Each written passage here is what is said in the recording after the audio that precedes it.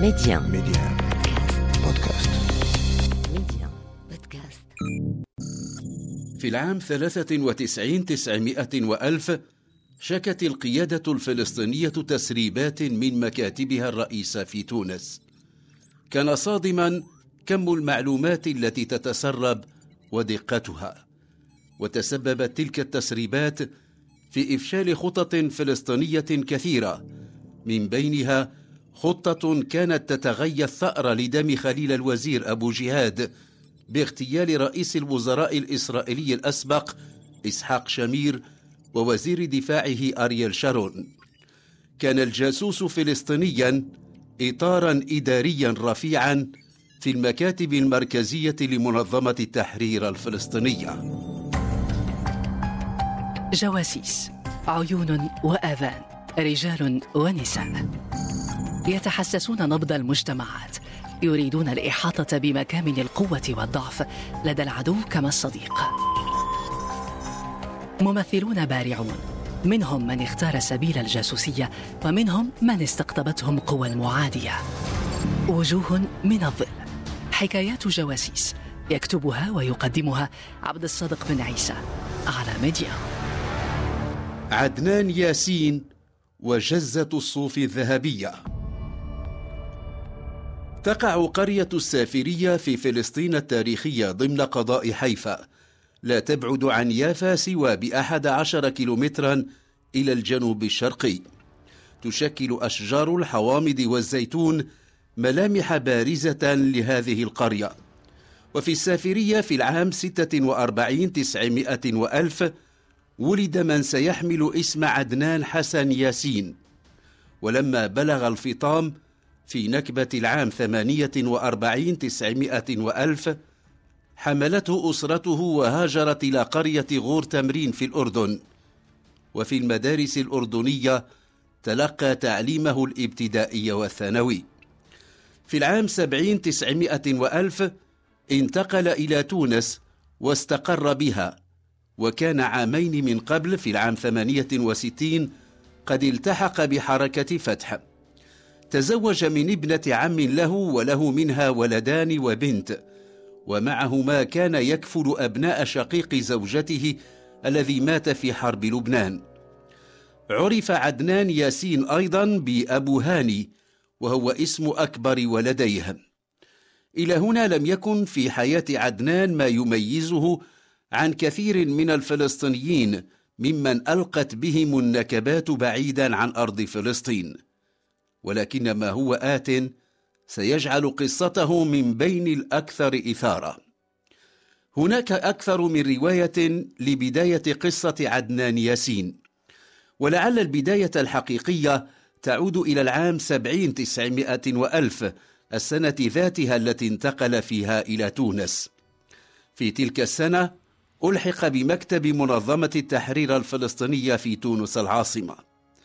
تلك كانت بدايته في هذا المكتب الذي سيكتسي أهمية كبرى بعد خروج القيادة الفلسطينية من بيروت في العام 82 900 وألف. من حيث التوقيت كان وجود عدنان ياسين ضمن فريق مكتب المركزية الفلسطينية سابقا لتعيين حكم بلعاوي في منصب سفير فلسطين لدى تونس، وهو أشهر من تولى هذا المنصب. وكان بلعاوي من الأعضاء البارزين في حركة فتح، وهي كبرى فصائل منظمة التحرير، وكان يقودها أبو عمار ياسر عرفات رئيس اللجنة التنفيذية لمنظمة التحرير الفلسطينية. كان حكم بلعاوي إلى ذلك عضوا في المجلس التشريعي الفلسطيني، وكان المسؤول عن الأجهزة الأمنية الفلسطينية. ثم إنه تولى وزارة الداخلية في الحكومة الثانية لأحمد قريع أبو العلاء أواخر العام 3 و2000. كل المعلومات تتفق أو تكاد تتفق على أن عدنان ياسين كان مقربا من حكم بلعاوي، ومنها ما أشار إلى أنه كان الرجل الثاني في السفارة الفلسطينية في تونس، وهو ما نفاه بلعاوي. ارتقى عدنان الدرجات وصار يتحمل الكثير من المسؤوليات. كان مسؤولا عن الوثائق الإدارية للفلسطينيين المقيمين في تونس ومنهم المسؤولون في الأجهزة الفلسطينية المختلفة، كما صار المسؤول عن تنقلات وسفر جميع قادة منظمة التحرير الفلسطينية وعن استقبال ووداع كل الزوار الذين تستقبلهم. أكثر من ذلك، كان عدنان ياسين المسؤول عن مكاتب ومساكن المسؤولين الفلسطينيين، وكانت مسؤوليته تلك تشمل التأثيث والتجهيز. الذين عرفوه يذكرون رجلا حسن الحديث، وسيذكرون من ملامحه شاربه المشذب بعناية والذي يتدلى على جانبي فمه. كان حلو اللسان خدوما، وذاك ما جعله مقربا من كبار المسؤولين الفلسطينيين، ومنهم أبو مازن محمود عباس الذي كان منذ العام 96 900 وألف أمين سر اللجنة التنفيذية لمنظمة التحرير الفلسطينية. صار عدنان ياسين أبو هاني يحظى بثقة المسؤولين الفلسطينيين. قد تكون تلك هي البداية.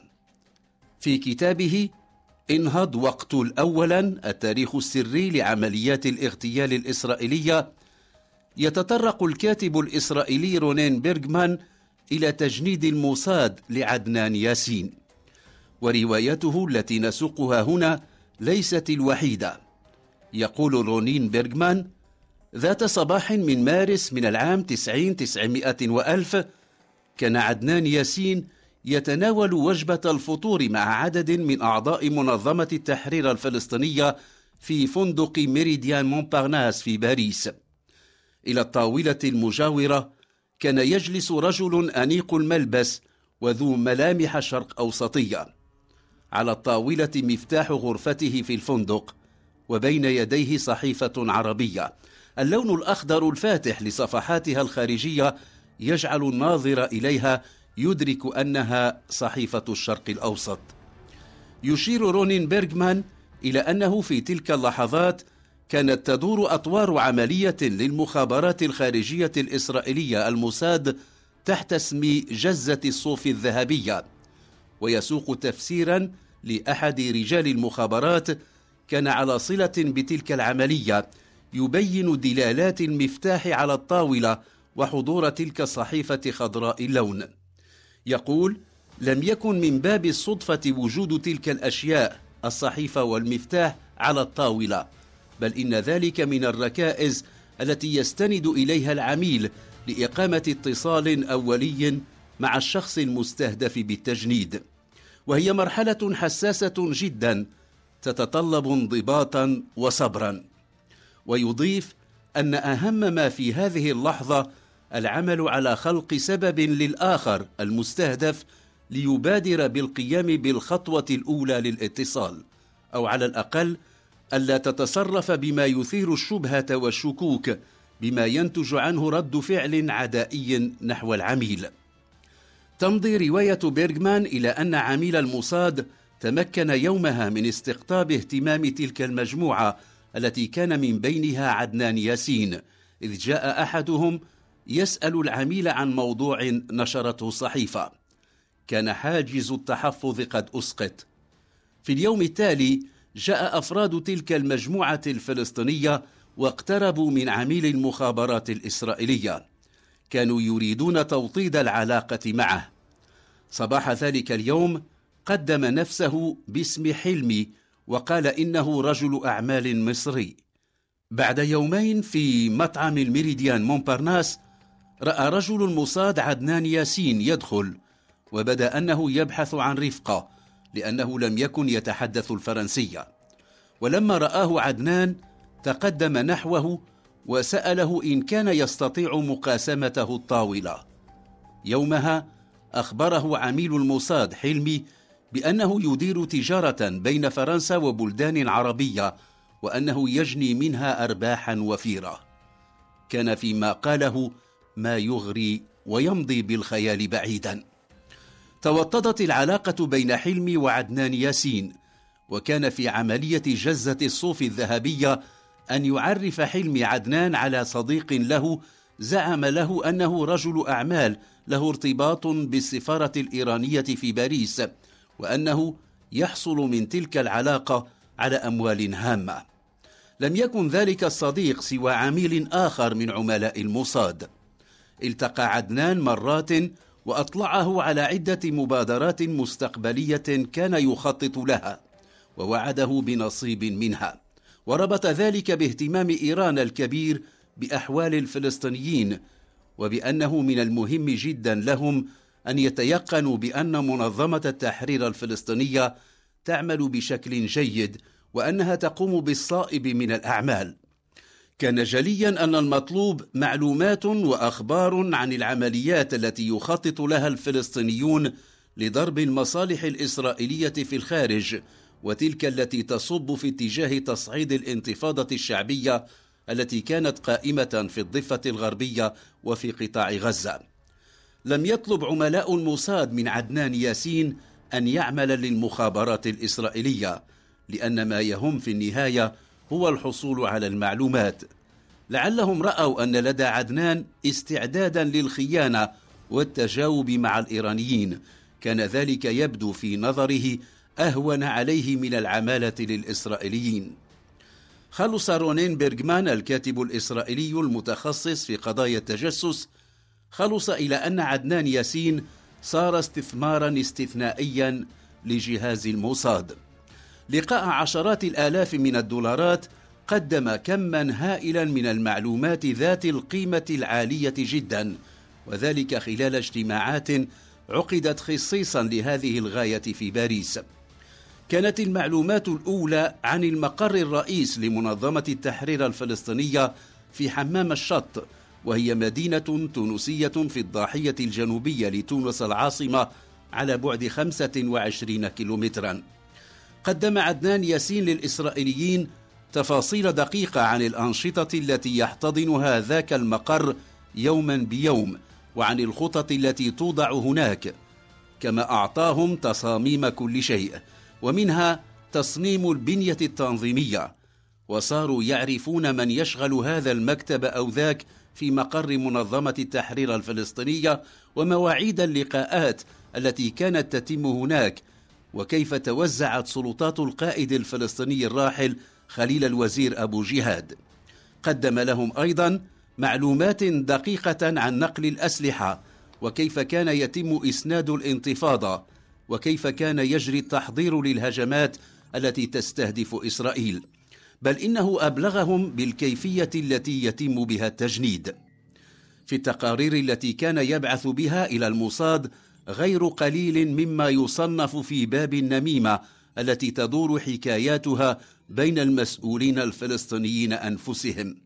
من ذلك أن عدنان أبو هاني كان أول من كشف للإسرائيليين علاقة رئيس اللجنة التنفيذية لمنظمة التحرير الفلسطينية ياسر عرفات بسها الطويل، والتي انتهت إلى زواجه منها. ولعل من أخطر المعلومات التي نقلها عدنان ياسين إلى الإسرائيليين خطة كان أشرف على وضعها أبو عمار ياسر عرفات بتنسيق مع جبريل الرجوب، وهو من الكوادر الفلسطينية رفيعة المستوى. كانت تلك الخطة تهدف إلى اغتيال إسحاق شامير رئيس الوزراء الإسرائيلي الأسبق ووزير دفاعه أرييل شارون ثأرا لدم خليل الوزير أبو جهاد. لتنفيذ تلك الخطة لجأ الفلسطينيون إلى خدمات قاتل مأجور يهودي يدعى رافائيل أبراهام. كان وقتها غارقا في الديون، وكان مستعدا لكل شيء لقاء المال. وصل إلى إسرائيل في أكتوبر من العام 92 تسعمائة وألف. كان يحمل في متاعه مبلغا ماليا كبيرا وخطة تنفيذ عمليتي الاغتيال. ثم حدثت المفاجأة التي أذهلت القيادة الفلسطينية. أسفل سلم الطائرة التي جاء على متنها رافائيل أبراهام كان في انتظاره رجال الموساد الذين ألقوا عليه القبض. كانت دقيقة المعلومات التي بعث بها الجاسوس أبو هاني. ظل هذا الجاسوس يمد الإسرائيليين بكل المعلومات عن كل ما يدور على مستوى القيادة الفلسطينية حتى العام 93 تسعمائة وألف. كان مقلقا تسريب تلك المعلومات إلى المخابرات الإسرائيلية، بل إن تلك التسريبات هددت في الصميم العمل الفلسطيني بل وحياة قياديين فلسطينيين كثرا. وطلب محمود عباس أبو مازن من وزارة الداخلية التونسية إجراء كشف عن وجود أجهزة تنصت في مكتبه. بعد أيام أبلغه وزير الداخلية التونسي باكتشاف جهاز تنصت شديد التعقيد مزروع في مصباح أباجور. كان محمود عباس يذكر جيدا أنه تلقاه هدية من عدنان ياسين، ومعها كرسي طبي لمساعدته على التغلب على ألم في الظهر. يذكر أبو مازن أن أبو هاني جاء بالهديتين من باريس. صار ضروريا فحص الكرسي الطبي، به أيضا اكتشف جهاز للتنصت والإرسال أشد تعقيدا.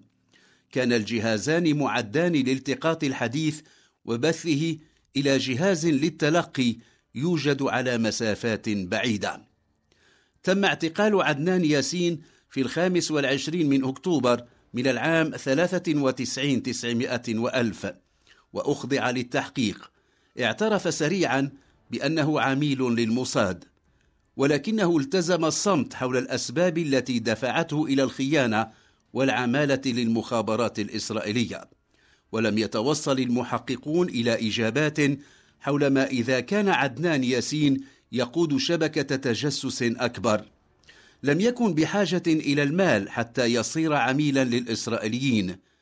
حين تم اعتقاله كان يعيش في فيلا فخمة تتكون من طابقين وبها 4 غرف للنوم وصالة، كما كان يملك سيارتين خاصتين عدا سيارات منظمة التحرير الفلسطينية التي كانت رهن إشارته. تم تقديم الجاسوس للمحاكمة. جرت محاكمته في جلسات مغلقة وحكم عليه بالسجن المؤبد، واستغرب وقتها عدم الحكم عليه بالإعدام. أمضى 3 سنوات في أحد السجون التونسية. بعدها بطلب من السلطات التونسية رحلته القيادة الفلسطينية إلى سجن في الجزائر. ثم انقطعت أخبار هذا الجاسوس الخطير، وحسب كثيرون ممن لم يتابعوا حكايته من بدايتها حسبوا أنه أعدم. في العام 3 و2000 تم الإفراج عنه. يبدو أن كل الترتيبات كانت قد اتخذت لمنحه صفة لاجئ سياسي في السويد. ذات صباح في مطار هواري بومدين بالجزائر شوهدت سيارة تقترب من سلم طائرة كانت تستعد للإقلاع، وشوهد رجل يصعد السلم. كانت كل ملامحه تشي بأنه عدنان ياسين، بالرغم من أنه تخلى عن شاربه.